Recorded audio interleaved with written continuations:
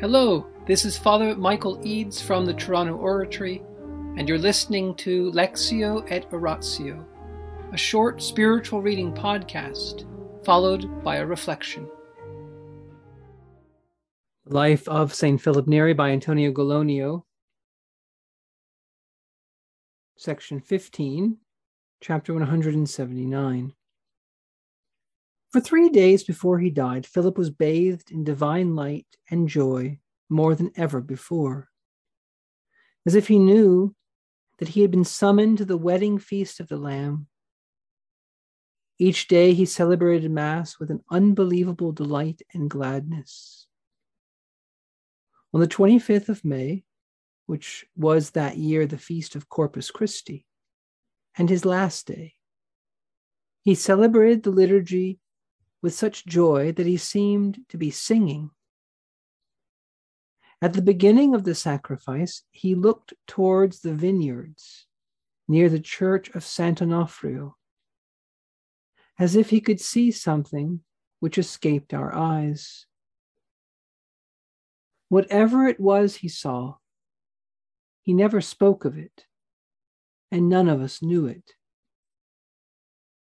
He spent most of that day hearing confessions, and he gave Holy Communion to many of his disciples with his own hands. All through those 3 days, he appeared to be in such robust health that he never went back to bed after getting up in the morning until his usual hour of going to bed at night. On that day, which was to be his last, Angelo Vittorio was with him and said, "I am not coming to visit you as your doctor, Father, just as a friend." When he left the room, he remarked to me and the others, "Philip is so fit that I expect to find him as well as he is now in 10 years' time." That very day, Philip knew that his death was imminent, for God had revealed it to him, and he showed his joy in his face. He greeted his visitors in a friendly manner and listened attentively to the lives of the saints which Francesco Zazzara was reading. He was always delighted with that sort of reading. They were reading the life of St. Bernardine of Siena when Cardinal Agostino Cusano came to see him, accompanied by Girolamo Pamphilii, the auditor of the Rota. A little later, Spinello Benci arrived, a man of great integrity, and the first bishop of Montepulciano. They all recited the divine office with Philip and stayed with him until the day darkened towards evening. As night fell, they all went home. In the name of the Father, and of the Son, and of the Holy Spirit. Amen. Angels of God, our guardians dear, to whom God's love commits us here, ever this day be at our side, to light and guard, to rule and guide. Amen. Most Sacred Heart of Jesus, teacher of teachers, have mercy on us. St. Philip Neri, gentle guide of youth, patron of thy own, vessel of the Holy Ghost, pray for us. In the name of the Father, and the Son, and the Holy Spirit. Amen. When St. Thomas More was in prison, he wrote a letter to his daughter, Meg, telling her about the Carthusian monks that walked past his window that morning. These Carthusian monks were the first ones who had been tried under new laws by Henry VIII.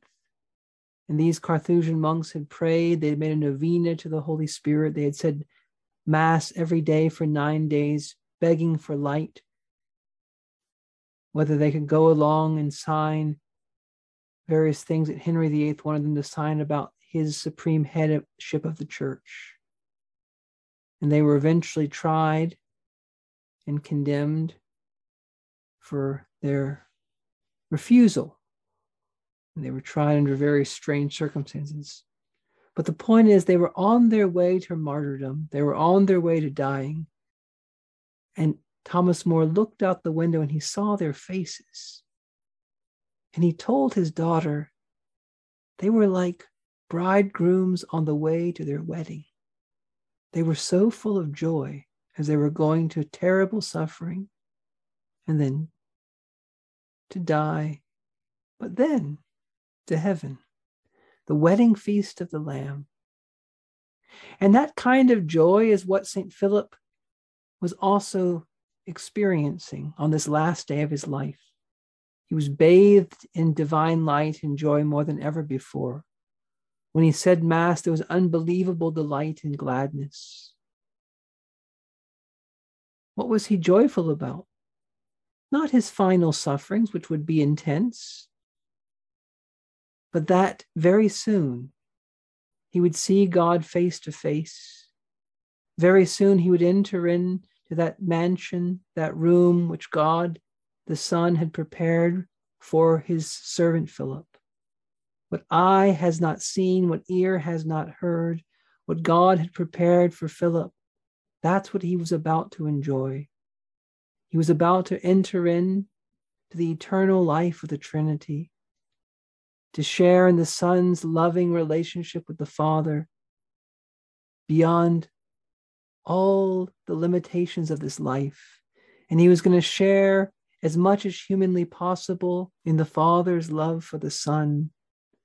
He was to share in that interchange of love, which is the Holy Spirit. He was to embrace with no end all the saints, above all, the Blessed Virgin Mary, St. Joseph. He would see his parents and all the people he and his priesthood had been able to help get to heaven. All of whom he had known had not been lost. He had been assured it would be this great reunion. Heaven is what we are all made for. Heaven is what we're going towards. And we all want to hear what St. Philip heard the day he died. Well done, good and faithful servant. Enter into the joy of your master. Joy. That is what Christ continually talked about in terms of heaven. A wedding feast, a joyful feast. Think of a wedding, a happy wedding you've been to. Everyone looks their best. The kind of joy of that day. And that's what our Lord continually used as an example of what heaven is like. And we have joy the more we rest in the good we love. The more we make real to ourselves the love of God, the more joyful we will be. The more we fix our eyes on God and on heaven, the more joyful we will be, even in this life. That's what St. Philip's teaching us. But if we want to fix our eyes on God, if we want to live in union with God, we need to do a few crucial things. And St. Philip's final day on earth was kind of ordinary. And in that ordinariness, St. Philip's teaching us about the path to heaven. The path to heaven means getting up early and going to Mass if you can. Getting up early and saying Mass if you're a priest. Or saying Mass at some point during the day, but the morning, this is what's kind of highlighted for us today. St. Philip got up and he prayed and he said Mass. And the Lord spoke to him. The morning is very important for prayer. And what else is important if we want to be joyful and get to heaven? Confession. St. Philip spent most of his final day on earth hearing confessions, his special ministry. If we want to go to heaven, we need to pray, we need to love the Mass, we need to go to confession. And what else do we need? We need Holy Communion. St. Philip gave Holy Communion to many of his disciples. And what else do we need? Well, St. Philip's doctor visited him. St. Philip always obeyed his doctors. And so we too need to live a life of obedience. We need to live a life of following other people. We need to have people around us that we can follow and trust and obey. Generally speaking, obey our spiritual doctors and even our physical doctors. We can't do everything on our own. We can't think we know everything. And then we need friends if we want to get to heaven. St. Philip had people who came to visit him. He didn't make a big deal about him going to heaven the next, that night. He was so ordinary, so natural, so friendly. We need to listen to people, listen to our friends, take an interest in our friends. And what friends especially? The lives of the saints. We need to love the saints. We need to get to know the saints. And what else do we need to do? We need to pray in the evenings. Prayer in the morning, the Mass. But we also need to pray in the evening. That's what Philip did. He prayed the Divine Office, Vespers, Compline, like we do. He probably said Matins of the next day with his friends. And then we need to be alone with God. His friends left him in the evening, and Philip was with his God.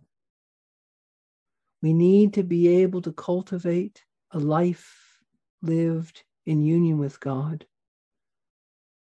In the name of the Father, and the Son, and the Holy Spirit. Amen.